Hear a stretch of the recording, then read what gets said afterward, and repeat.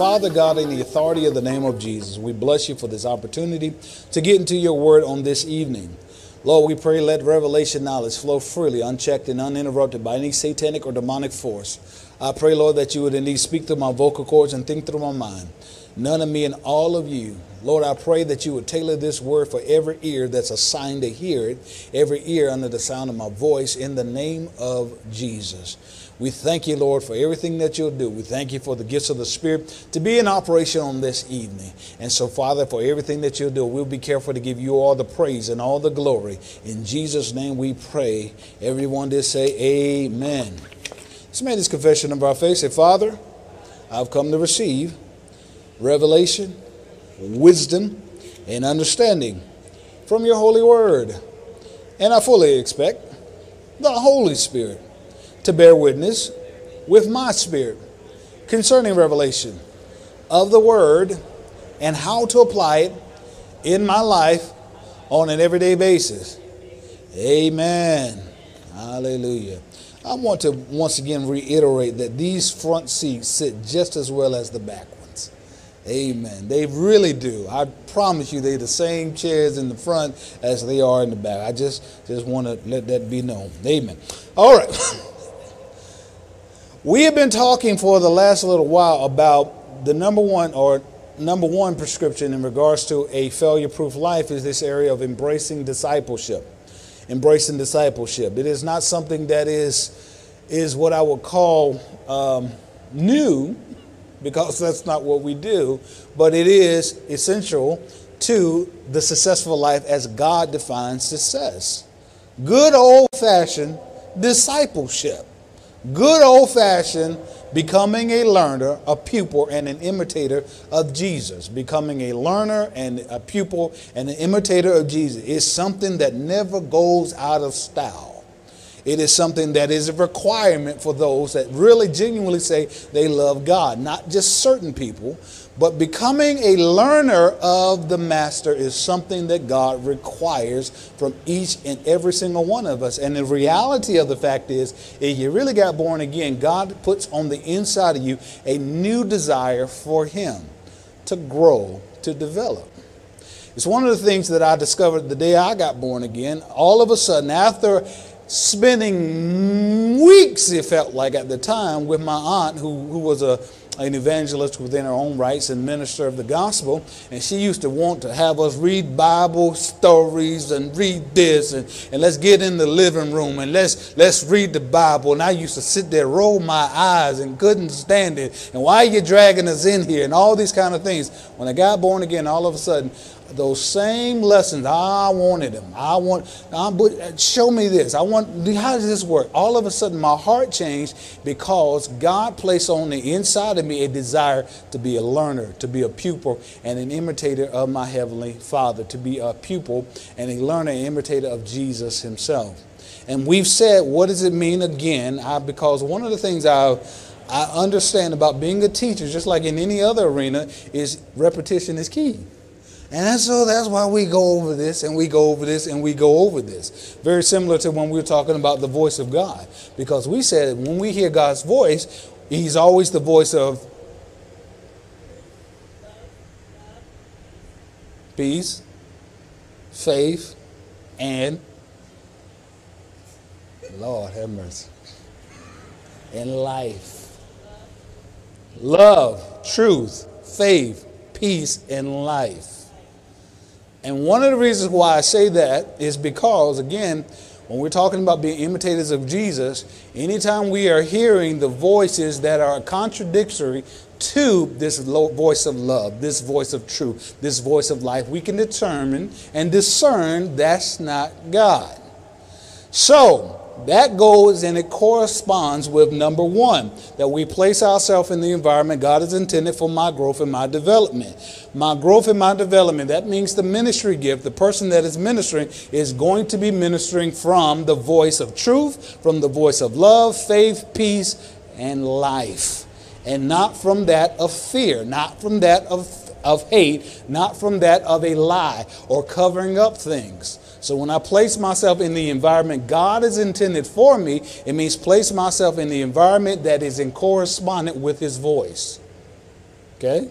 Number two, we said it's an attempt to apply the lessons that I hear. That's the reason why I just went over a review really quick about his voice. How do I incorporate hate within my life? A lot of people are doing that right now. How do I incorporate an area of a lie into my life? A lot of people are doing that. That's not what we're supposed to do. And so many times, there's so many Christians that spend so much time watching a favorite news channel here or this person over there. They're not spending that same amount of time or more time as they should in God's word, hearing and tuning their spirit to hear his voice. And so therefore, you try to attempt to apply what you hear. You're not attempting to apply what you hear from God's word. You're attempting to apply what you heard from Fox, from MSNBC, from CNN, and all these other things because you spend more time with that. So what he's saying is you spend more time with me, attempt to apply what you're hearing from my word, which intrinsically means I got to spend some time in the word for me to be able to apply something. Okay, attempt to apply the lessons and the teachings I hear from God's word within my life. I got to have something to apply. So that means I got to actually, once again, place myself in the environment to be able to hear God's word, both in church and also in my personal life, in my devotions. Number three, a call to discipleship, of course, is a call to perceive and interpret life through the correct lens, as God's word is truth and authoritative. It's truth and authoritative. Let me give you a case in point, since today is the 27th. Today is the 27th. Proverbs. Actually, I like this, just based on what I was just talking about a second ago.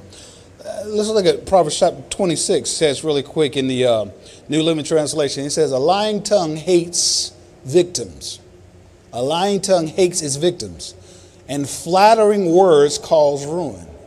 There are, once again, because this is heavy in my heart tonight, there are a lot of lying tongues on television today.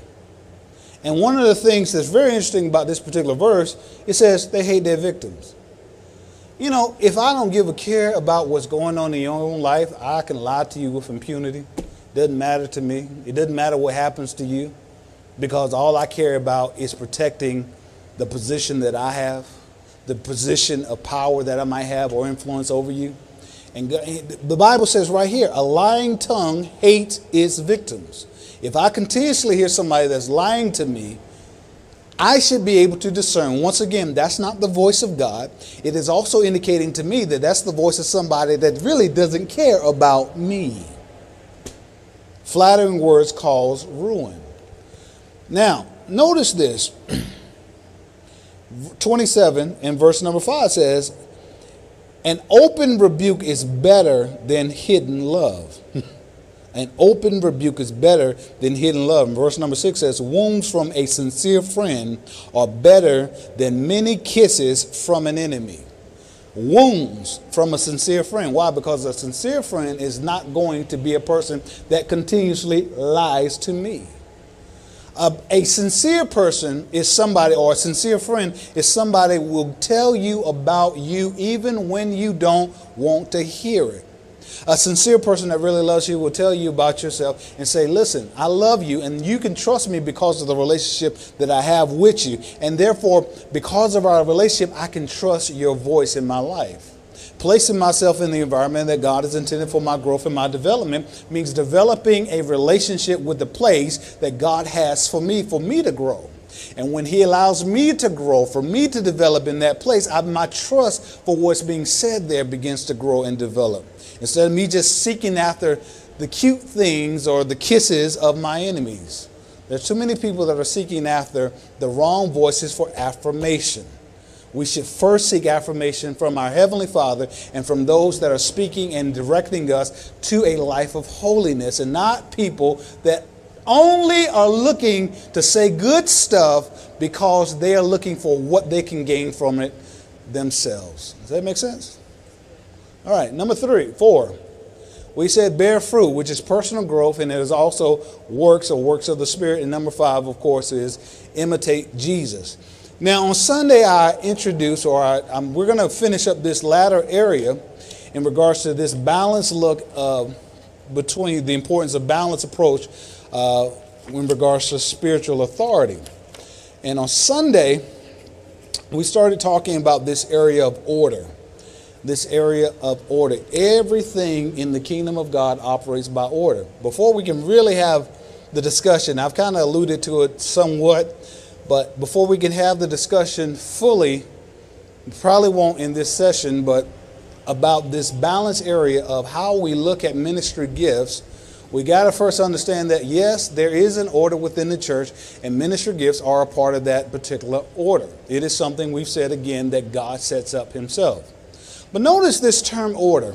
If you study out in the scriptures, you will find this sequence of definitions in regards to the word order.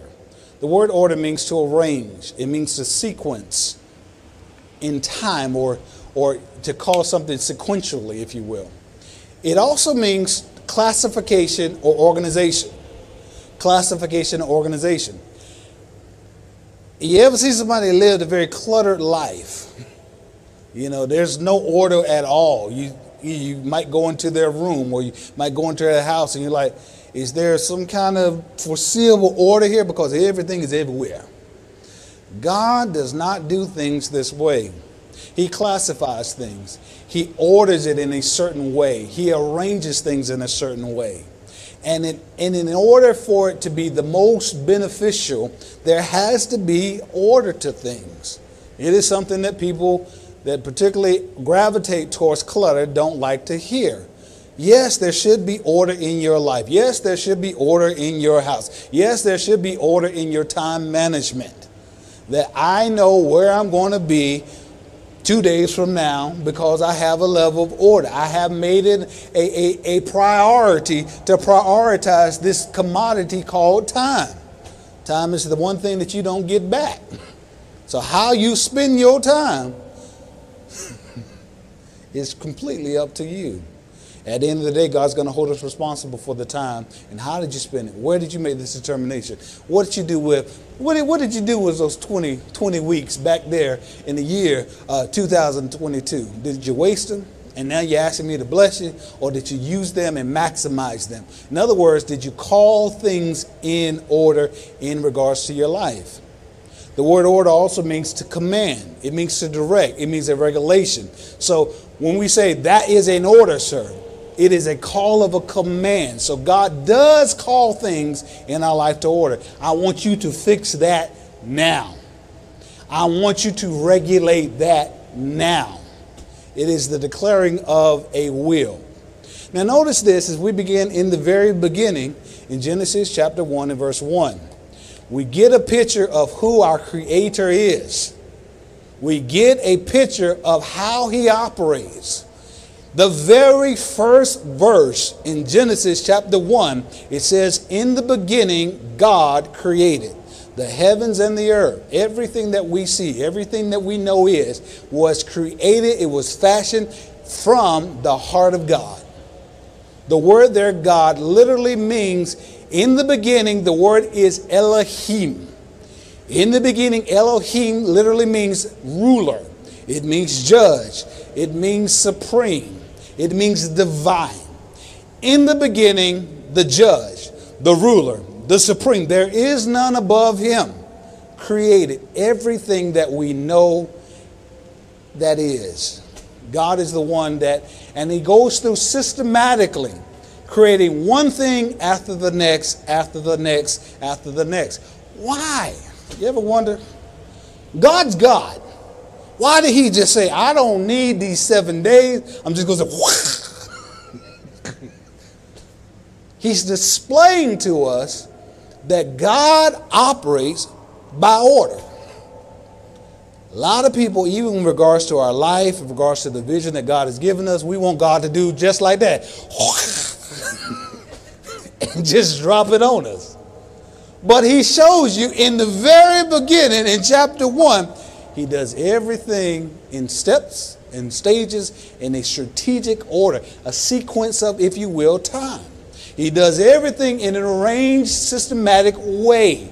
This is how your Heavenly Father does things. There is always an order. And this notion that, well, you know, I'm just going to believe God and we're just going to do, no, that ain't how this works. Because it doesn't go with how he says he started it. Everything has an order. Everything has a time.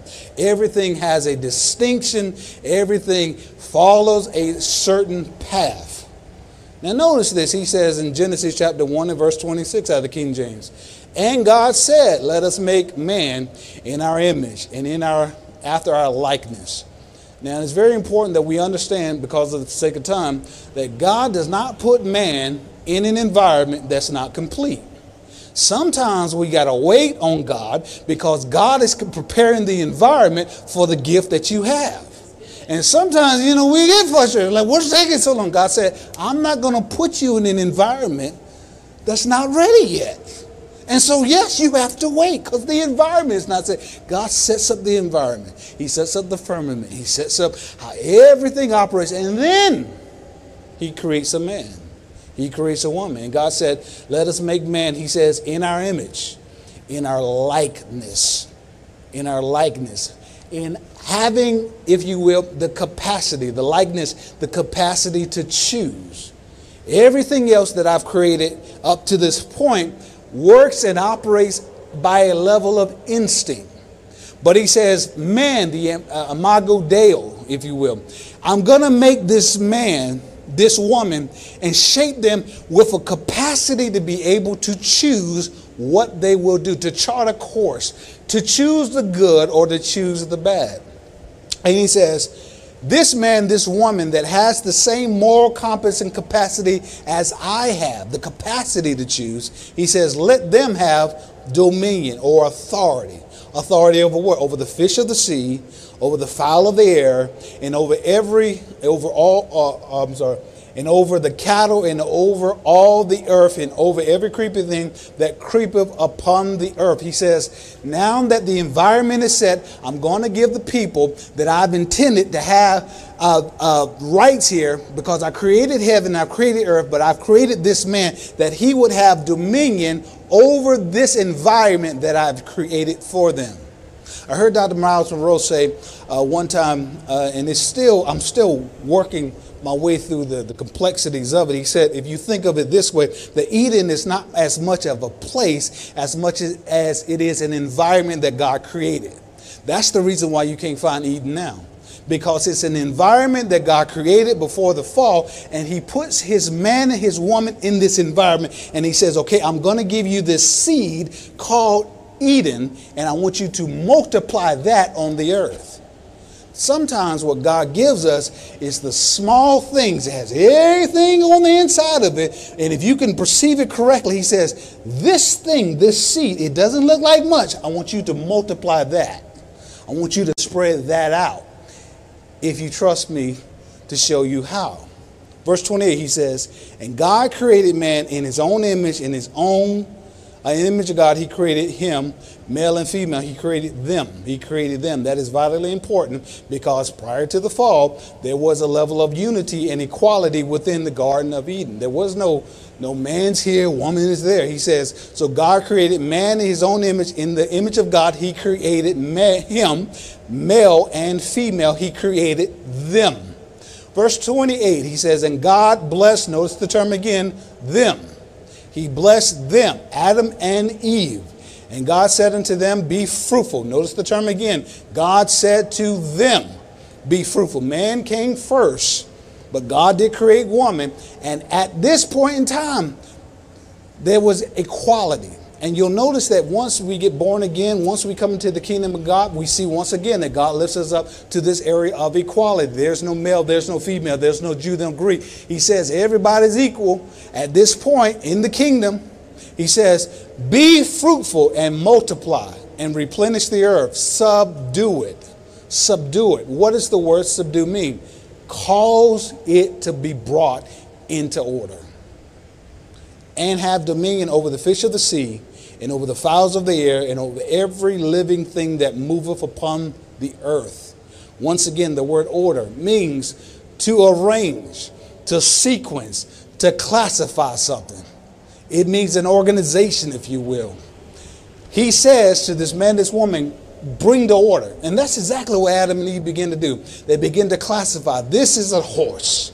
This is a cow. This is causing things in order just like they saw their heavenly Father do, bringing things to order.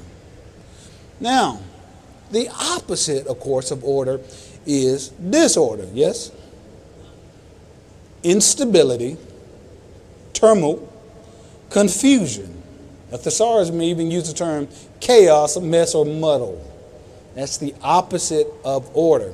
And we know that 1 Corinthians, we said again, 14 and verse 44 says, God is not the author of confusion. So if he's not the source of confusion, if I'm having disorder in my life, instability in my life, I got to first examine me, because this is not the nature of my Heavenly Father. If I got all this clutter in my life and things are not called to order in my life, it's not God that's the author of that. I got to look at me. What's going on in my life that God's been directing me to bring this to order and I'm not doing it?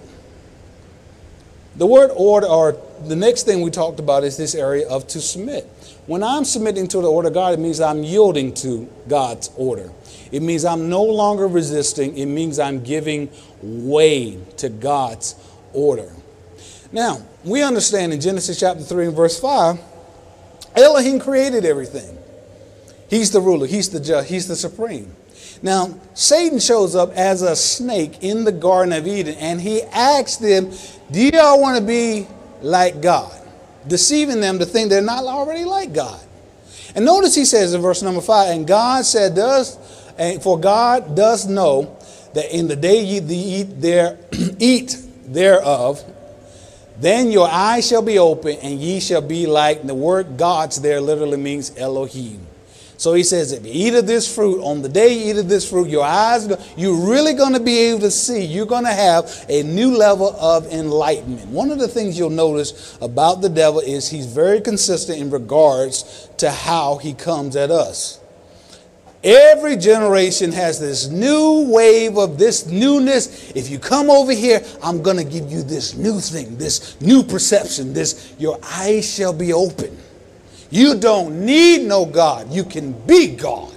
It is always the same thing. You don't need all that church stuff. You can be God yourself. It's always the same thing. God's order is him first, you second. That ain't ever going to change.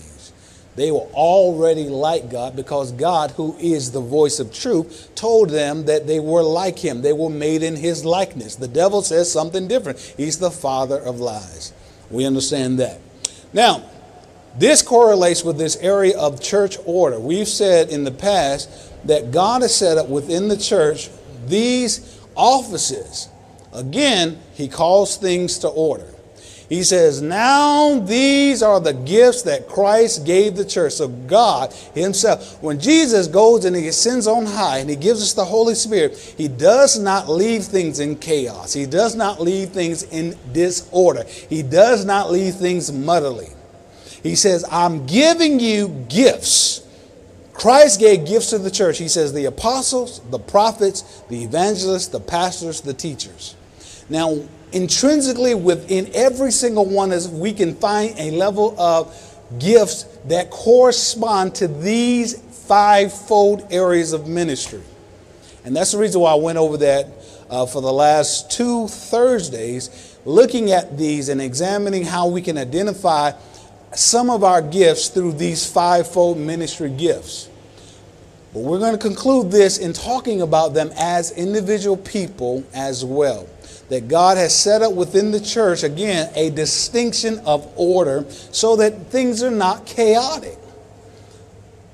The prophet, the evangelist, the apostle, the shepherd, and the teacher.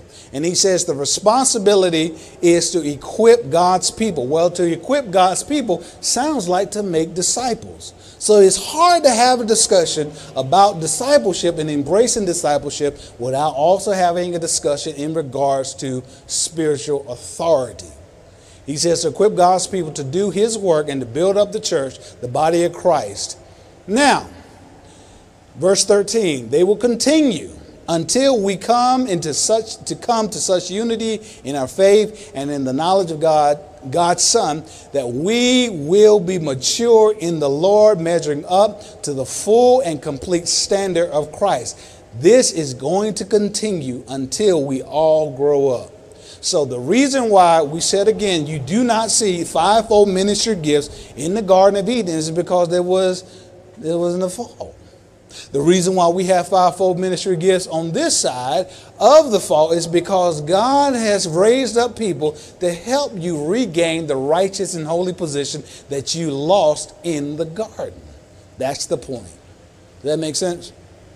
So, spiritual authority, once again, is God's designated or appointed people or persons called to lead us in the direction of spiritual transformation, unity of faith, development of personhood, for the restoration of kingdom citizenship, for kingdom deployment. It is something that is regulated by God and not man. It is something that God determines, this is what's needed, and I'm going to set this up myself. Now, as I indicated to you on probably about 2 weeks ago, there is a correlation between the church and when we look at the nation of Israel, particularly when they're coming out of Egypt. Egypt represents being held in bondage, the bondage of sin. That's what Egypt can represent to us metaphorically in the Old Testament. If you read the scripture, the Bible distinctly says when they came out of Egypt, God put them in a particular order so they look like a conquering army when they come out of Egypt. They go through this experience with the Red Flood, the Red Sea rather. The Red Sea represents a place of baptism in which they go in one way and they come out as a new nation. They come out as a new people. It represents a form or a fashion of redemption. And so God brings them into the wilderness, and the original intent is to bring them to the promised land. But because of their disobedience, they are stalled in the wilderness. All of these things, again, they're types and shadows of what Jesus will ultimately do for us on the cross when we look at the story of the Exodus. So within this story of Exodus, we see that God has raised up a particular leader named Moses, that he would help facilitate the move of God. Once again, spiritual authority that God established, not Moses himself. Moses is a shepherd. He's on the backside of a mountain. He might have had a passion to deliver God's people because he was in a place of influence when he was in the palace back in Egypt. And he steps out to maybe start a revolution when he's young, and it doesn't go so well. So Moses says, all right, forget y'all. Get my stuff, and he becomes a criminal, and he runs off. Now, it took me a long time because I used to read the story and because I've seen the Ten Commandments and I watched The Prince of Egypt, and the notion that you get sometimes when you watch these movies is this is really quick stuff. Moses spends 40 years in Egypt. He grows up. He's around my age when he leaves Egypt. He spends another 40 years out in the wilderness with the Midianites, right? Huh? You're too far. Yeah, the Midianites. I thought so now. 40 years out in the wilderness. Okay, that's the point. One day he sees on the mountain God calling him back to his purpose. But this time, when God calls him to his purpose, you don't have to go in your own strength. See, when you try to do your vision without him, you're always going to fail. You're always going to struggle. It's always never going to go the way you think it's going to go. When God calls you back to your purpose, you go with his strength, his ability, his supply. And so God calls him back to his purpose. This is central. He's 80 years old by the time God said, I want you to go back to Egypt. And so by the time they are in the wilderness, a couple years have gone by, so I don't know how old Moses is at this point, but he's a well-established man. One of the things he's established in is that God called him. God sent him to do this particular work. Why is this important? Because it becomes important when one day Moses is confronted in this area of his leadership with this man named Korah. Let's look here, and we're going to finish here tonight. Anybody want to do some reading? No? Yes?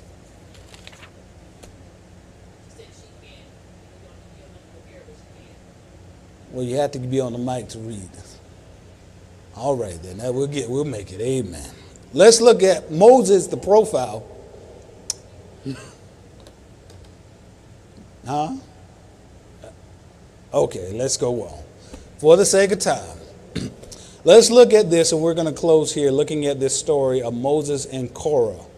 Moses, a profile in spiritual authority. Moses is a profile in spiritual authority because, once again, any spiritual authority, these fivefold ministry gifts that we understand in the New Testament, in order for you to have your authority, it has to originate from God. Otherwise, it's just religion.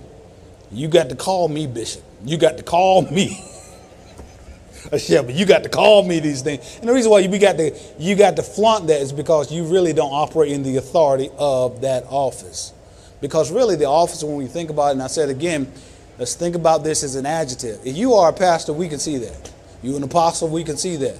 If you got to show me this card, it's because we don't see nothing. There's a problem here. All right.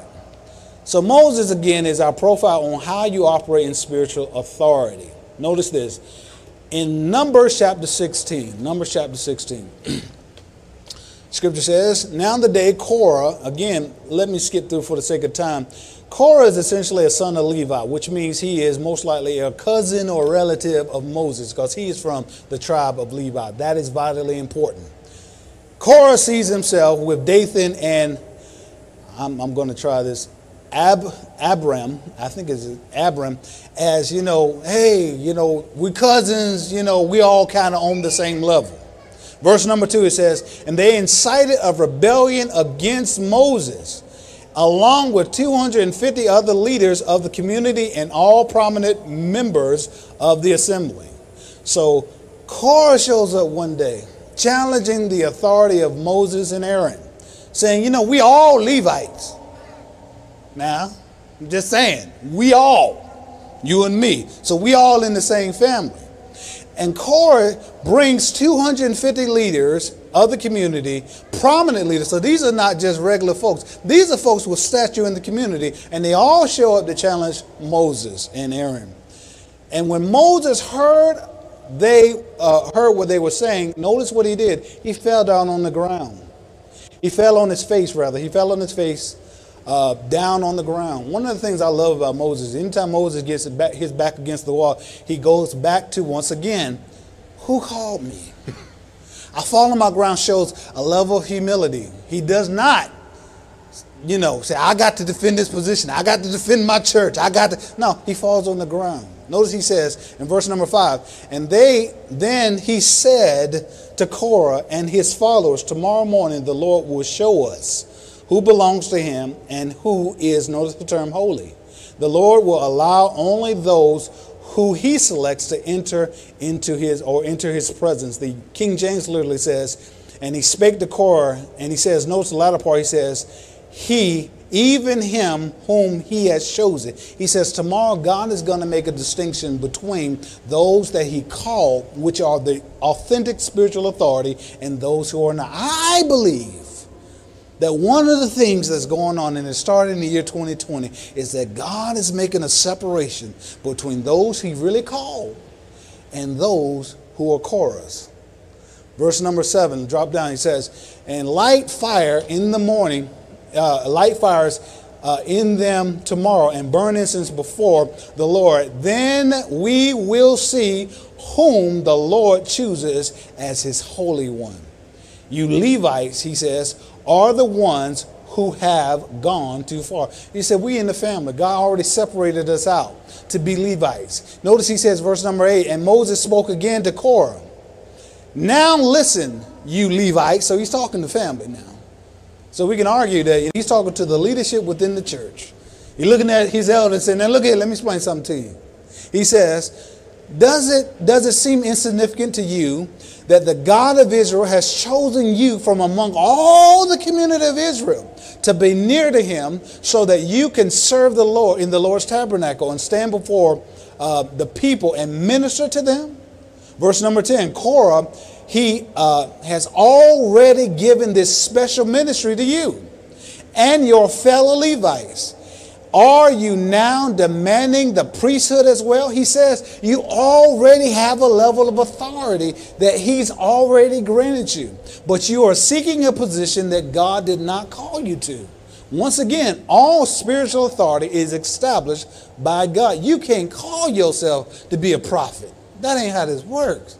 You can't call yourself, well, I'm decided to print me up some cards and I'm going to be Apostle Johnson today. Well, did God call you that? Okay? He says, don't you understand, because especially this happens, I've seen this a lot, that you are elder in your church. That's where your anointing is. That's what God called you to do. You wanted to be the shepherd. So you decide to go up the street, start you a new church so that you can be shepherd, so you can be the pastor. God never called you to do that, and you can't figure out why there's no oil. The reason why there's no oil is because you're anointed to be where he sent you, not where you want to go. You can't be in a spiritual authority outside of the set place that God has for you. He says to Korah, you've been given authority, but now you're seeking a position that God did not give you. He says, verse 11, the Lord is the one you and your followers are really revolting against. Anytime you try to start something that God didn't call you to do, you don't realize fully sometimes that you're in open rebellion against what God's called you to do, against your purpose. He says, for who is Aaron that you are complaining about him? Aaron, once again, didn't call himself. God called him into the ministry. Verse 12, and Moses summoned Dathan. Let's drop down verse 13. He says, we refuse to come before you. So he calls them together. He says, let's come together in the tabernacle, and God's going to decide who he has called. They say, we ain't coming. We don't want to come. We don't want that to happen. We ain't going to do that. We refuse to submit to any of your authority. He says, verse 13, isn't it enough that you brought us out? Now notice this, brought us out of Egypt. This is interesting. Every time I see this, a land flowing with milk and honey. One of the things that you'll notice that when people are in open rebellion against spiritual authority and now they're calling themselves, they will tell you how hard it is. Oh, it's so hard to be in ministry. Oh, it's just so. And you know, it does have its challenges. But one of the reasons why they say it's so hard is because they don't have the grace to do it. When you are called of God to a position of spiritual authority, there's an unction to function. Now he says, now notice he also said, to the land of Egypt. Now the land of Egypt was a land that flowed with milk and honey, but it was a land that flowed with milk and honey because of the whip of master that he was placing on your back. So they have wrong perspective about what Egypt was.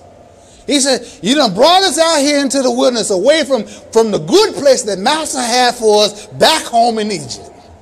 Wrong, warped mentality.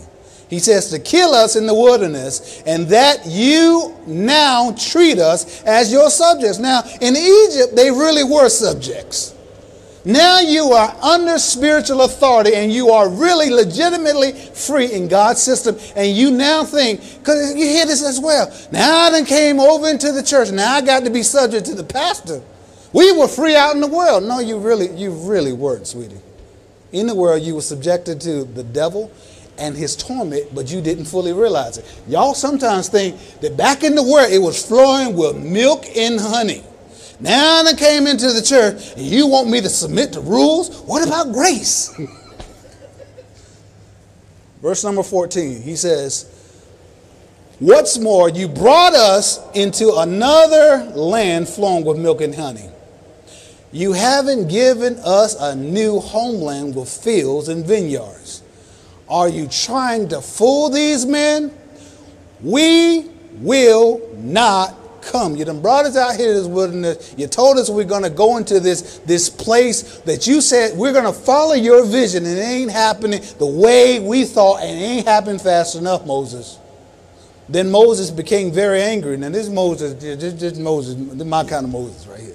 Now, he done fell on his face, but now he's getting irritated because, you know, you just heard this bunch of foolishness that came out of these elders. And he says, and Moses became angry and said to the Lord, do not accept their grain offerings.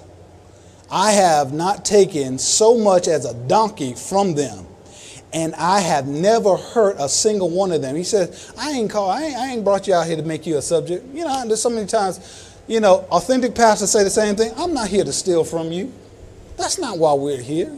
I got some folks right now, they like to make jokes about, pastors taking folks' money. I'm like, we never asked you for anything here. I don't, now yeah, up the street, now, Reverend whatever he might have. I'm not responsible for him. At this church, we want to give to you. We want to bless you. Moses said, I'm doing this for your good, not to take from you. He said, from here on, don't take no more offerings from them. Now, we can have some pastors that get bold enough to say this, some of the members, no, don't take no more offerings from them because one, they ain't in faith. They don't obey God and they got the wrong heart motive. A lot of pastors, they're like, well, we're going to forget that part. We just bring the money on here. And God going to bless it and it'll be all right. Verse number 18, and Moses said to Korah, you and all of your followers must come here tomorrow and present yourself before the Lord. Aaron will be here, also be here. Verse 17, and you and each of your 250 followers must prepare an incense burner. And let's drop down. So they prepare incense, verse 18. And essentially place it in the tabernacle. The presence of God comes down. Verse 19. Meanwhile, Korah had stirred up the entire community against Moses and Aaron, and they gathered all the tabernacle entrance. And the glorious presence of the Shekinah presence of God, of the Lord, appeared to the whole community. In verse 20, and the Lord said to Moses and Aaron. Now notice what he says to Moses and Aaron.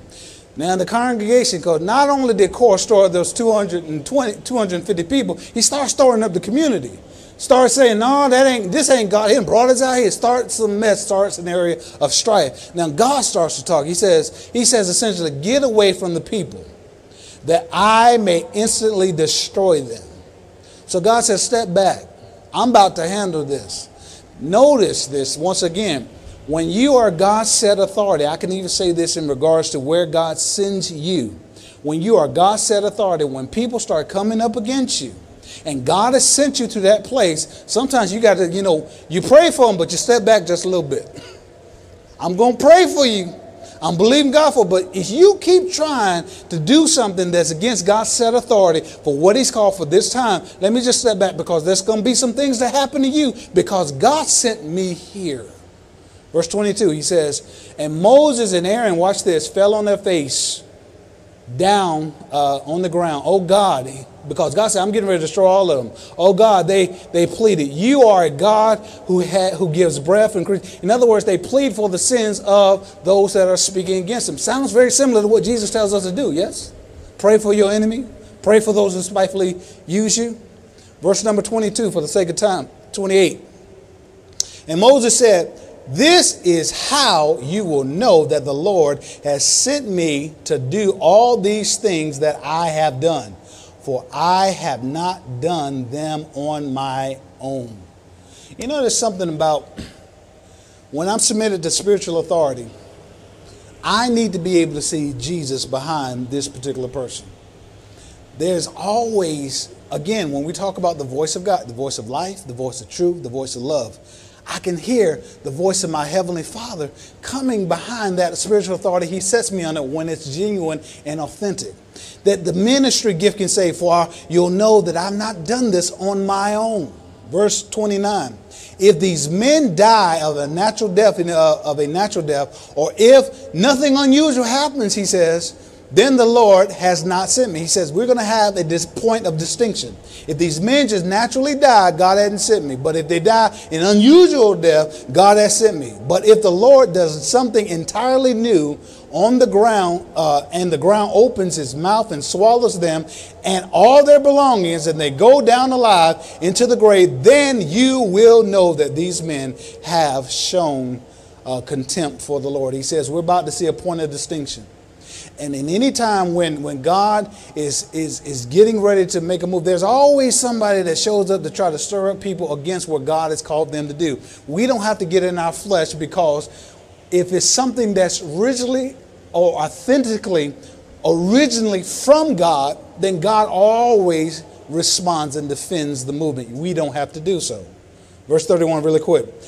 He had hardly finished saying this. So he says, If these men of Korah, if they die an unusual death, the ground opens up and swallows them up, you'll see this is a marker that God sent me as the spiritual authority and not Korah.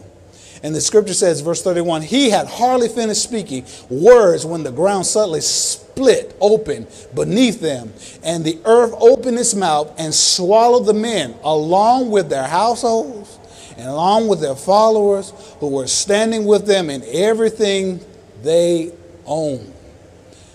So they went down alive into the grave, along with all their belongings. The earth closed over them, and they all vanished from among the people of Israel. What are we trying to see here? Once again, God is the one that defends his work when he calls you to his work. You do not have to operate in your flesh in order. We got to defend it. We got to do something. We got to do something. The name of the Lord is going to look bad. No. Stay in the position of holiness, because God has ways to defend his work in ways that go beyond you. Now notice this once again for the sake of time. So essentially what happens, the earth opens its mouth up and swallows Korah, and not just Korah, but everybody is influenced by Korah, swallows them up all at the same time. And it authenticates the fact that God has set in order the spiritual authority of Moses in the community. Once again, spiritual authority is regulated by God, is designated by God. One of the things you'll notice, and I'll close here for the sake of time, is that when it came time to dealing with the leadership of the community that we're going to call the nation of Israel, God is the one that directly dealt with Moses. He's the one that directly dealt with Aaron. When it came time for Aaron to die, God tells Moses, take him up on the mountain, take off the priestly garments, and he's stripped of his priestly garments, and he dies in that spot. It's something that leadership takes care of. When God gets ready to deal with the leadership of Israel, he says directly to Moses, you're not going to go into the promised land. God is the one that deals with spiritual authority. Trust me, nobody gets away with anything. It's never a point that we see that the Israelites were able to confront Moses and discipline him. No, God's the one that deals with him. God has a way to get to pastors and ministry gifts that are going rogue. We never have to worry about that. The thing that we want to understand again is this area of order. Everything in the kingdom operates by order. Everything in the kingdom operates in a level of decency and in order. Understand this really quick and we'll close here. Order brings peace in our life, because the opposite is disorder and chaos. So everything running around this way, there's no order. There's no peace associated or attached when there's disorder. It brings an area of protection in our life. One of the things that is an amazing thing is when, we can talk about it in terms of parents, but one of the things I saw growing up is that when you have a real strict teacher, people like that. The kids like it. You would think they'd be opposite. No, the kids like it. They feel safe in order. They feel safe in the fact they have a level of expectation, which moves us to this other area. Order brings a level of confidence. I can expect this is going to happen. That's one of the reasons why God calls things into order, because he says this is how this works, and it works the same way for everybody. The just shall live by faith. Faith works the exact same way. God is not a respecter of person. If you do the same principle the same way, God says, I'll bless you. Blessing might not look exactly the same way, but the principle will operate exactly the same way for anybody that operates the system, because that's the order that God sets up for it. And then because of this confidence, it offers a level of joy. Joy is a satisfaction of knowing that God is going to do what he said. He's faithful to his word. Count it all joy when you go through diverse temptation, knowing this, the triangle of your faith, work of patience. What is he saying? Count what you know about God, so that God is not going to negate his order. He said we live by faith. God's going to keep what he says. He's going to hold exactly to what he said, so I can take it to the bank, because God is a God of order. God does things methodically. He does things strategically. And if I just stay in the place of faithfulness, what I'm believing God for will surely come to pass, because God's not going to forsake his order. Let's pray. Father, in the authority of the name of Jesus, we bless you and we praise you that you are indeed a God of order. You call things into order, both within our life and also within the life of our church and our ministry. We thank you, Lord, that all authority is set up by you. And we choose, God, as an act of our will to submit to the set authority that you've placed within our lives. Not as a position of authority or replacement of you, but out of respect for you and the fact that you place them in our lives is because you want to develop and cultivate something within us. So, Father, we just thank you for the set authority that you've placed within our life. We thank you, Lord. That is how we indeed embrace this area of discipleship. And, Lord, we won't be resistant. We won't be rebellious. We will do what you said, be in the place where you said for us to be. And we thank you as we submit and yield to your authority. We thank you that the blessing upon blessing upon blessing will flow in our lives. It's in Jesus' name we pray. Everyone to say amen.